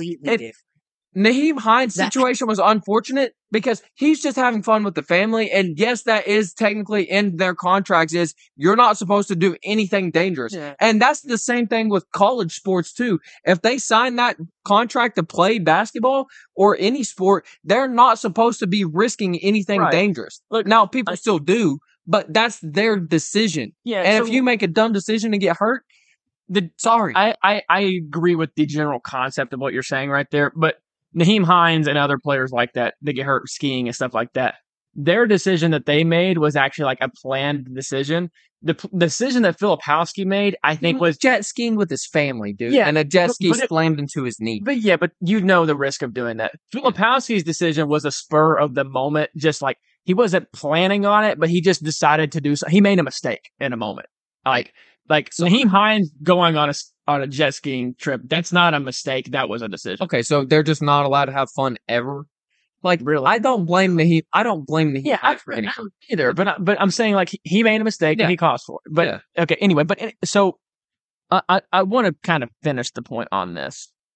And I wanted to say this earlier, but in general, I agree with Tanner and other people that have similar opinions to Tanner on the general idea of court storming. I generally agree with your reasoning and why you wanted to limit things and put new rules in. Like, I understand all of that, but you can't use this particular one as an example. Like the Filipowski thing, that's just an unacceptable decision by him.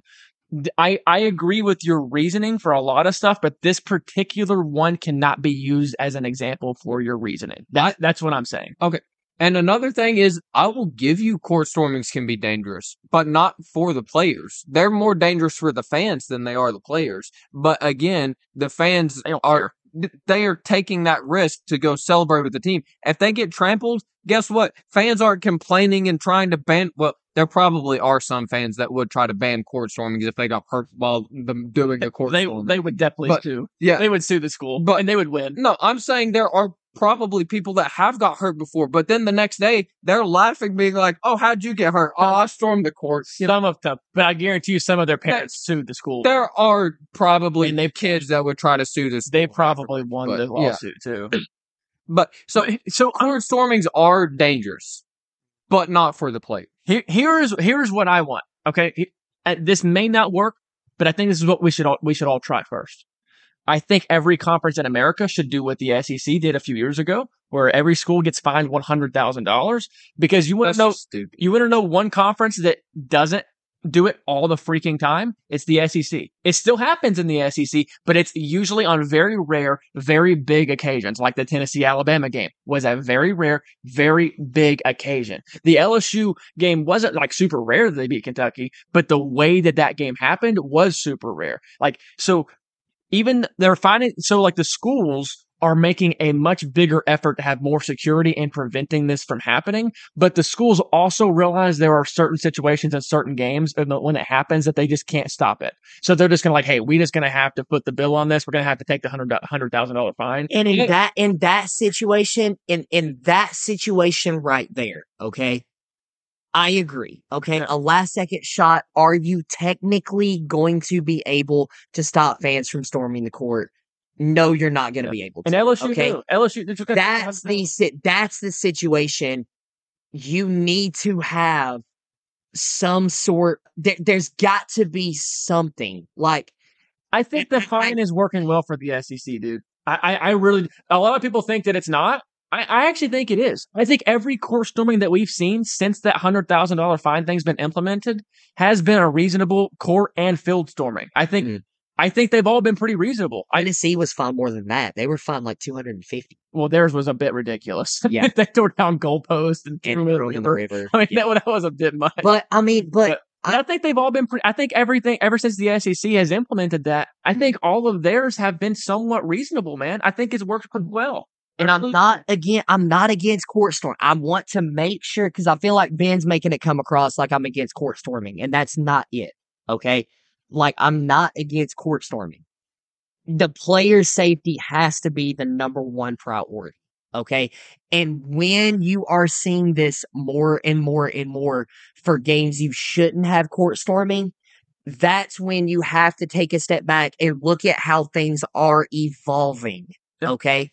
Like, that's when you have to take a step back and look at the evolvement of all of these things. Yeah. Okay. I mean, that's my argument. That's what I'm saying. What I'm scared of, this is what I'm scared of, is I'm scared of all the big wigs in the NCAA seeing what you're seeing right there, with it happening way too often and it's getting out of control. And they make a bunch of rules where they ban it completely, where students aren't allowed, whether they're expelled or not, are just never allowed back to like school events ever again, or any kind of event, or people actually getting arrested or anything like that. I hope the NCAA implements exactly what the SEC has done. I hope the NCAA just implements it across the country for everybody. Now, there are some small, they'll probably have to take the size of the conference into account, because some of these smaller schools can't pay $100,000. But the smaller schools, they could be a little bit less. But I think if you put a fine number on all of these schools, the court storming and the field storming will still happen, but it will be way less often, because these teams and these schools will put a lot more effort into stopping it from happening, because they're not going to want to pay $100,000 for a meaningless court storming. If Wake Forest was getting fined $100,000, if they were in the SEC, that court storming would not have happened. I 100% guarantee it. They would have had enough security around there that people would not have done that. But even if there is tons of security, if you get an insane, meaningful game, a meaningful court storming type game, it doesn't matter what kind of security you've got. They're still going to storm. But if it's a game that you're favored in, like Wake Forest was, they're going to see those security guards and they're going to be like, if I court storm, am I going to be the only one doing this because we're the favorite, or we're only going to be a few of us, or we may actually get arrested for this. So we're not actually going to do it. I 100% believe if Wake Forest was in the SEC, that would not have happened. on Saturday. 100% believe that. And even if you need to start even if you need to start coaching players and just, teaching players in this situation, this is how, start teaching players how to get off the court. Start making that a priority. Start, even on those last second shot situations. And if it's a last second and you're in this, start trying to teach players how to get off. Maybe you can set up, you can make this happen less without banning it. Yeah. You can take precautions and just have situational awareness. Yes. Look, maybe I was doing a really bad job of explaining my points earlier, but that is exactly what I've been trying to say this whole episode. People should have been coaching Filipowski. Filipowski should have known exactly what he needed to do that whole time, and he just didn't do anything that he needed to do. And if you don't do it, that's when you need to start, that's when the NCAA needs to get, suspend him for a quarter, something. I would not be upset if there was a situation like that and the NCAA was like, we don't feel that you tried to get off the court in a substantial amount of time. You're suspended first quarter of this game. I would not say a thing, bro. That would be very tough to do. It would be very tough to do, but I would not be upset with that. I genuinely would. And here's the thing, though. College basketball, especially the men's side, they don't have very many superstars, man. So the few that they kind of have that are kind of superstars like Filipowski, they want to protect those guys like crazy. They're not going to want to suspend that guy because of this. But do you think, and this goes back to what I said earlier, would the fear of that outweigh the enjoyment of the crime? Yeah, but here's the thing also. Like I said earlier, I don't think that it was planned out by Filipowski to do that. I think it was just a dumb spur-of-the-moment mistake. They weren't planning to lose the game. Well, I'm saying even with 10 seconds to go in the game, I don't think he was thinking man, if we don't pull off a miracle here, I know they're going to storm the court, but I think I'm going to try to create a scene. I don't think he was planning that with 10 seconds. You made it sound like you thought that. I thought that was... Whenever they started running on the court, I think he saw an opportunity in that moment and was and he made just a split-second dumb college student mistake. That's what I think happened. I don't think it was a plan. I think it was a mistake. It's one of those things what do you call it? Premeditated murder versus what's the opposite of premeditated? I don't know what that's called. But anyway, honestly, if I see 100 people running at me, hundreds, thousands of people running at me, bro, I might freeze. I might be like, bro, no, being dead serious. You're getting out. No, I'm not. Of course, I'm going to try to get out of the way, but are you telling me that you're going to have your escape path already? You have hundreds and thousands of people in you. No, you're going to have your entire escape plan figured out in that moment. It was right in front of him. I mean, he could see the opening wide as the Red Sea, bro. I mean, it was there for him. Okay, you're not getting that excuse from me because I'm reading this through a basketball player's point of view too. At the end of the game, you know what you do at the end of the game. You go to your bench. Regardless of whether you go high-five the other team afterwards or whether your coach tells you to go straight to the locker room, you go to your bench at the end of the game. That's what you do. So if you're trying to say he didn't know where to go or just froze and was like, oh no, what do I do? You know what to do, bro. You go to your bench. And if he was at his bench, we don't hear a single thing. We probably don't even know that Wake Forest stormed the court after they beat Duke, honestly, if he just goes to the sideline. He was going to his bench. Your argument is he didn't go to his bench fast enough. That's your argument. He wasn't trying to get to his bench. That's what Ben is saying, and I agree with Ben. Was he walking in the direction of the bench? Yes. Was he walking with any sort of pace at all? No. In fact, he was walking slower than a normal walk speed. He was walking slow motion walking, very, very slow. And we've ran this into the ground. I agree with you in general about the court storming things. And Ben wants to see 20 people tear their ACL. That's what Ben thinks. I don't want people to get hurt. In general, we need to make sure these players and these coaches know how to protect themselves. When you were saying that earlier, I completely agree with that. I think if we did that, if we got all the coaches and players to understand completely how to protect themselves in these situations, we wouldn't have to make any rules about it. We don't even have to have fine. We could just all have a blast doing this, and everybody would be safe because everybody would have common sense. But But once again, even with that, you can't take into account the stupidity of people.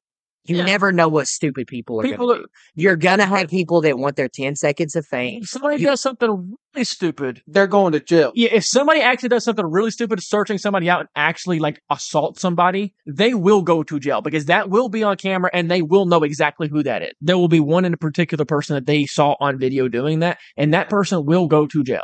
Okay, so I think that's enough motivation for people not to do something super stupid, because if you do that, like you're talking about, the kind of things you're talking about, they will go to jail for that. I mean, I don't agree with that because you literally have people that The are trap throwing popcorn on NBA players now. But still, The you NBA can't. stuff is look, dude, if you get popcorn thrown on you, I don't have sympathy for you. I don't care if you get popcorn thrown on you. I mean, fine, you can throw a bucket of sweet tea on me, and I'd be like, wow, really? Okay, I would go to take a shower. Like, the shower's right there. You're great. I'd like to fight somebody. I mean, come on. I would have to Not, fight somebody. I mean, please end. yeah, we need to wrap this up. But anyway, yeah, that was definitely the most talked about thing. And unfortunately, it was the most talked about thing that we talked about today, too. Yeah, it's one of those dilemmas that there's not really a correct answer for, unfortunately. If everybody had common sense and everybody was taught exactly how to protect themselves, like Tanner was talking about, none of this would be an issue at all. But I do think If the fans had a little bit of common sense too, honestly. Well, but yeah, when you're talking about fans having common sense, it's just knowing the right time to do that. I'm a fan of it. I like it regardless. And also, like, so a few of the things that fans should have common sense about: one, the right kind of game to do it. That you might have an opportunity, or maybe some kind of insane play at the end of the game. Okay, that's another exception. Also, if you are going to do it, don't do it while there's still time on the clock. If it hasn't hit triple zeros, don't be out there. Okay, Yeah. that's another That's buzzer, bro. common sense. There's a buzzer there for a reason. So, anyway, here's the thing: we're asking fans, players, and coaches, everybody to have common sense, and that's just never going to happen. Never going. That's never people in general just don't have common sense, man. They just don't. It's just we're asking too much. We really are. But I think as a general rule, all three, we do not want to see court storming go. But if this keeps going like it's going and people keep ruining it for everybody else, we will see court storming go. And we don't want to see it go. So quit ruining it for everybody. That's the main point. Quit being stupid. You guys got anything else you want to add to that? We need to put that on t-shirts. What? Quit being stupid? Yes. I mean, that'd be my favorite t-shirt ever. Quit being stupid. I actually want to make that t-shirt so bad. All right. I think we're going to wrap up there. Neutral zone. Quit being stupid. We're going to score and go lay in the middle. Yeah, there you go. I'm going to wrap it up there, and I'm going to close this out today. Hey, whoa. You can save yours for Wednesday. I have a good one, bro. Brandon, this is a big moment for this is my first one. Big moment for the pod. Okay. Wrap us up, Brandon. Okay, here we go. What has 5 toes and is not your foot? Oh, gosh. What? My foot.